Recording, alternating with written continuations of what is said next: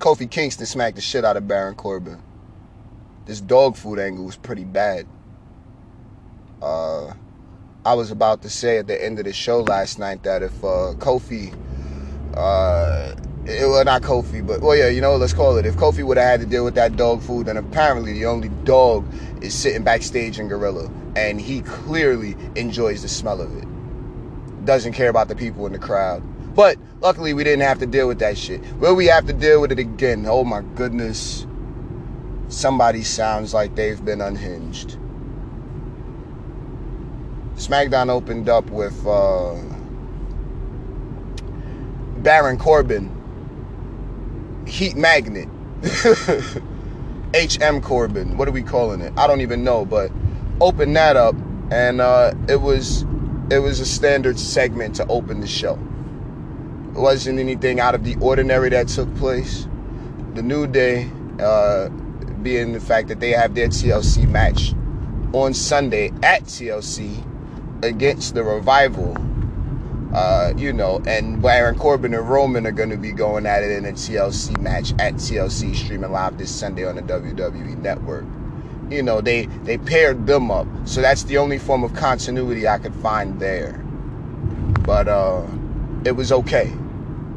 Like, this turns into a matchup, which eventually turned into a triple threat tag team matchup between Biggie and Kofi of the New Day taking on Baron Corbin and Dolph Ziggler. It's pretty funny to see Ziggy trying to latch on to whoever he can to remain relevant, but I mean, this is what they got for him. When is Ziggy going to be positioned as a power player again? Well, honestly, I'm not too sure, because I think that ship has sailed. Unless he comes through picking up a lot of victories, which doesn't look like it's going to happen. He's an enhancement talent for Corbin, and honestly, I want to say it's a good spot for him. He looks like he's having fun doing the heel thing, but just copying off of a bunch of other superstars is it's a little stale. You know what I mean? And we can't blame anybody but the person that's in charge of booking this, right? So what we got? We gonna step it up, or we gonna step aside? Because honestly, my opinion on the product doesn't matter, but you know, it's still an opinion nonetheless. Now, it was cool stuff. We all seen how the main event went. It was a pretty fun main event. Roman walked out looking strong, threw Ziggy through the table.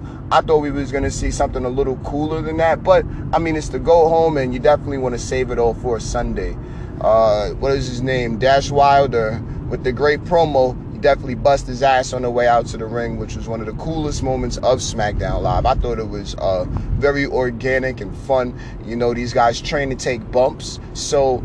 You know, he took his bump like a man, and it was like, it didn't even look like it was bad. It was a great laugh for everyone, and it was fun. It was just a fun moment. It makes you like the superstars that much more, so he's still he's on quite the road. He has quite the momentum right now, in my opinion, just with that great promo last week, taking it back to the old school wrestling, you know what I mean, a good old tag team, sports entertainment, if you will, and then he got out there and they had that great match. Who they beat last night? Ali, Shorty G. That was cool. I mean, I'm still not a fan of calling him Shorty G. That's a stupid ass name. And I'm just going to continue calling him Chad Gable, because I don't give a damn if copyright came out or not. Whoa, bro. Slow down. Are you flustered or something?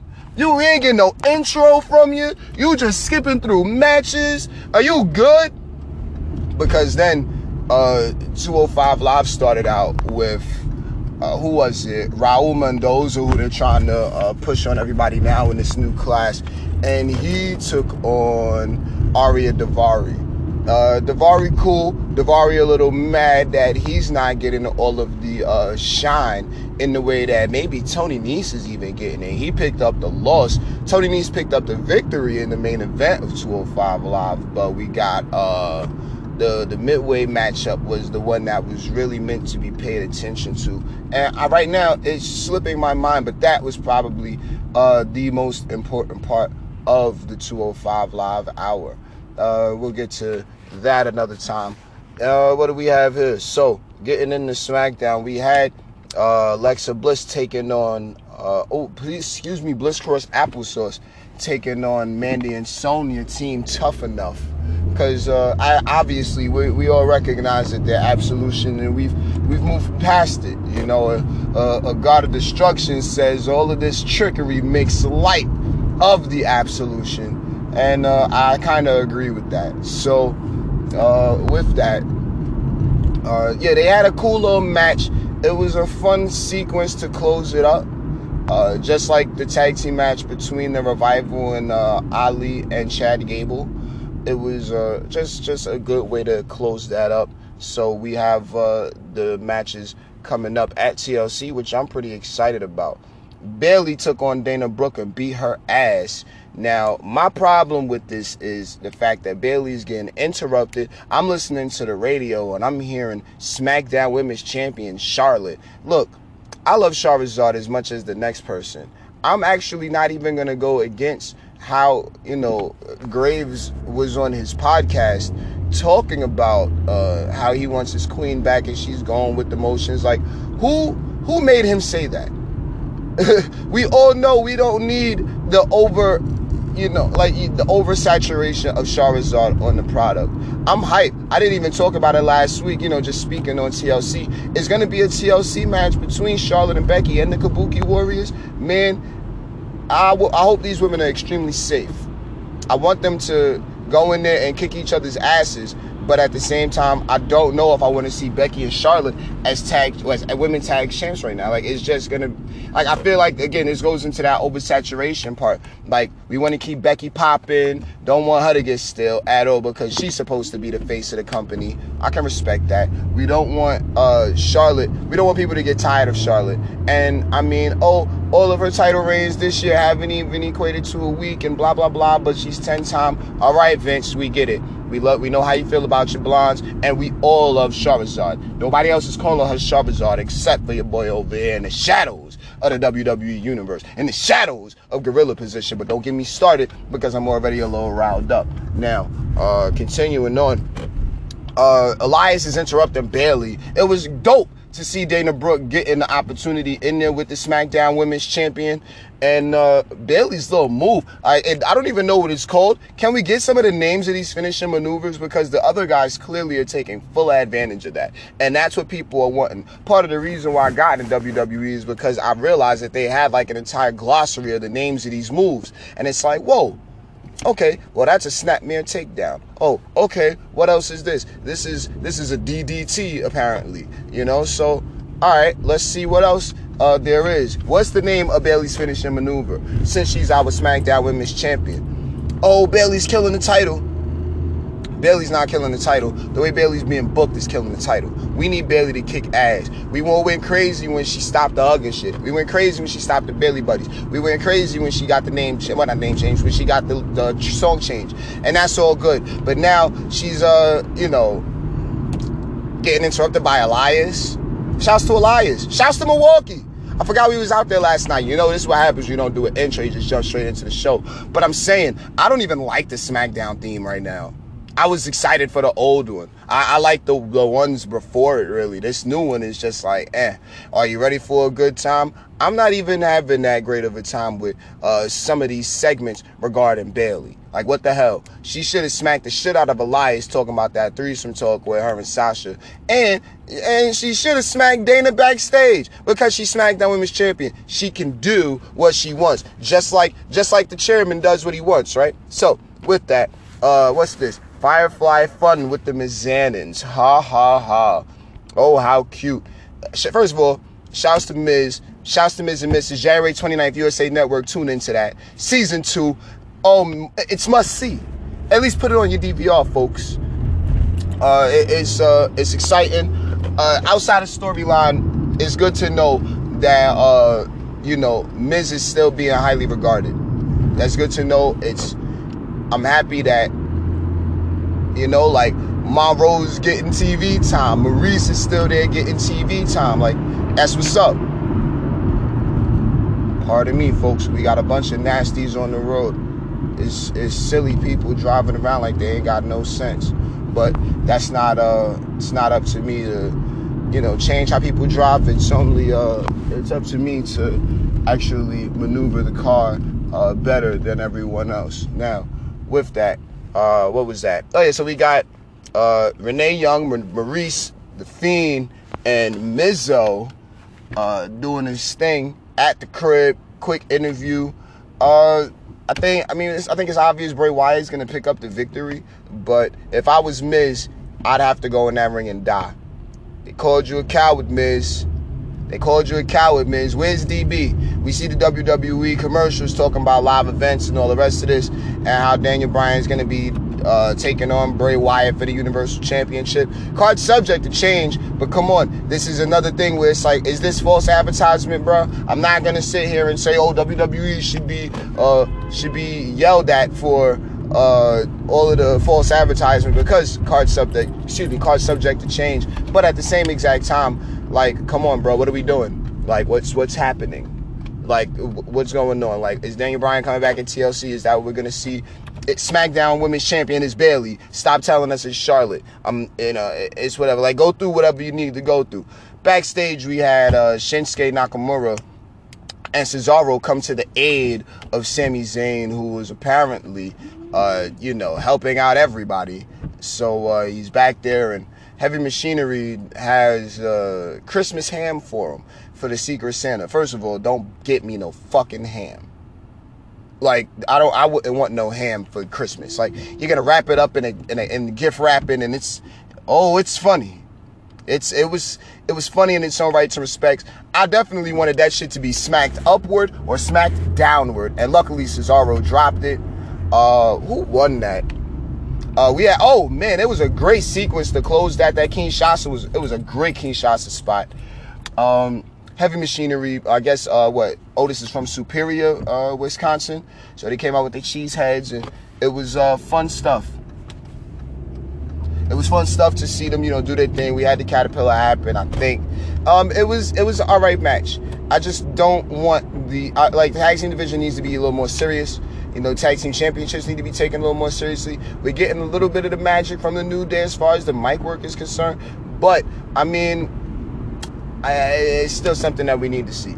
Either way, Shinsuke Continental and Cesaro pick up the victory against Heavy Machinery, and a fine match. It was good. That closing sequence was very, very cool. I'm still sitting here trying to think about that midway point of 205 Live that really caught my attention. Just in the name of, continuing the show along. But it was cool stuff. Shouts to Angel Garza being the new Cruiserweight champion, by the way. Hope you guys don't think we're rushing through this and, being a little random, but, we got other things that we're doing. The chairman has clearly been making everyone that takes notes take a lot of notes. And I recognize just sitting here talking about the product leading in the TLC. It's like, oh man, we're sitting here for almost an hour. No, I don't want to do that to you guys. SmackDown already keeps enough of your time for 2 hours. Raw definitely keeps enough of your time for 3 hours. At least I was interested in Monday Night Raw, but either way, Kofi and Baron Corbin ended a no contest. I can appreciate that they didn't have a winner or a loser there because nobody looked weak there. So that was cool. Roman came out, looked real strong. I'm definitely looking forward to how Roman kicks Baron Corbin's ass this Sunday at TLC. Baron has been talking a lot of shit, and anything he has said has come to fruition recently, or at least 85% of it.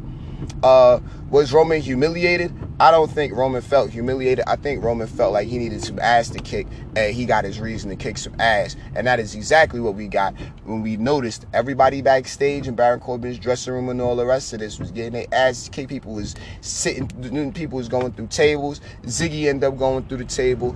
Hey, it was good stuff. So that was our main event because like I said, it turned into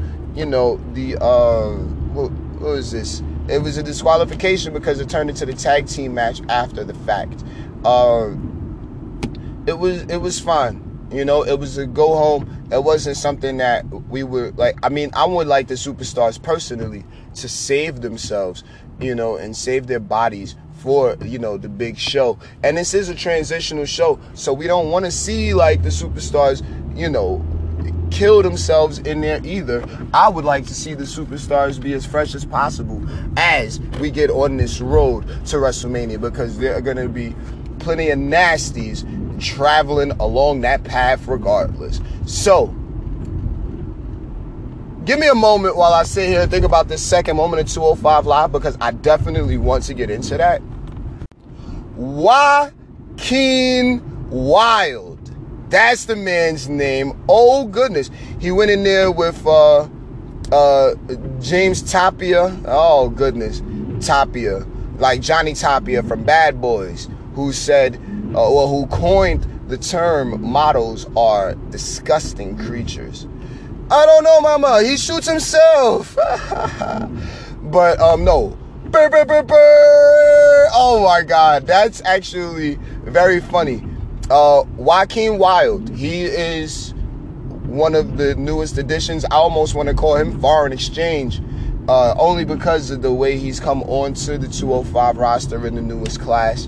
An NXT / 205 roster. Hey, get your boy, man. Get your pops, bro. But no, Joaquin Wilde. It was very good, and I'm glad that I actually took the time to think about that, because it was a very, very good showing from everyone attached. That was your Friday Night SmackDown. This was your podcast from the shadows. This is Blake. It's just doing the damn thing. Goddamn WWE, TLC, Sunday night.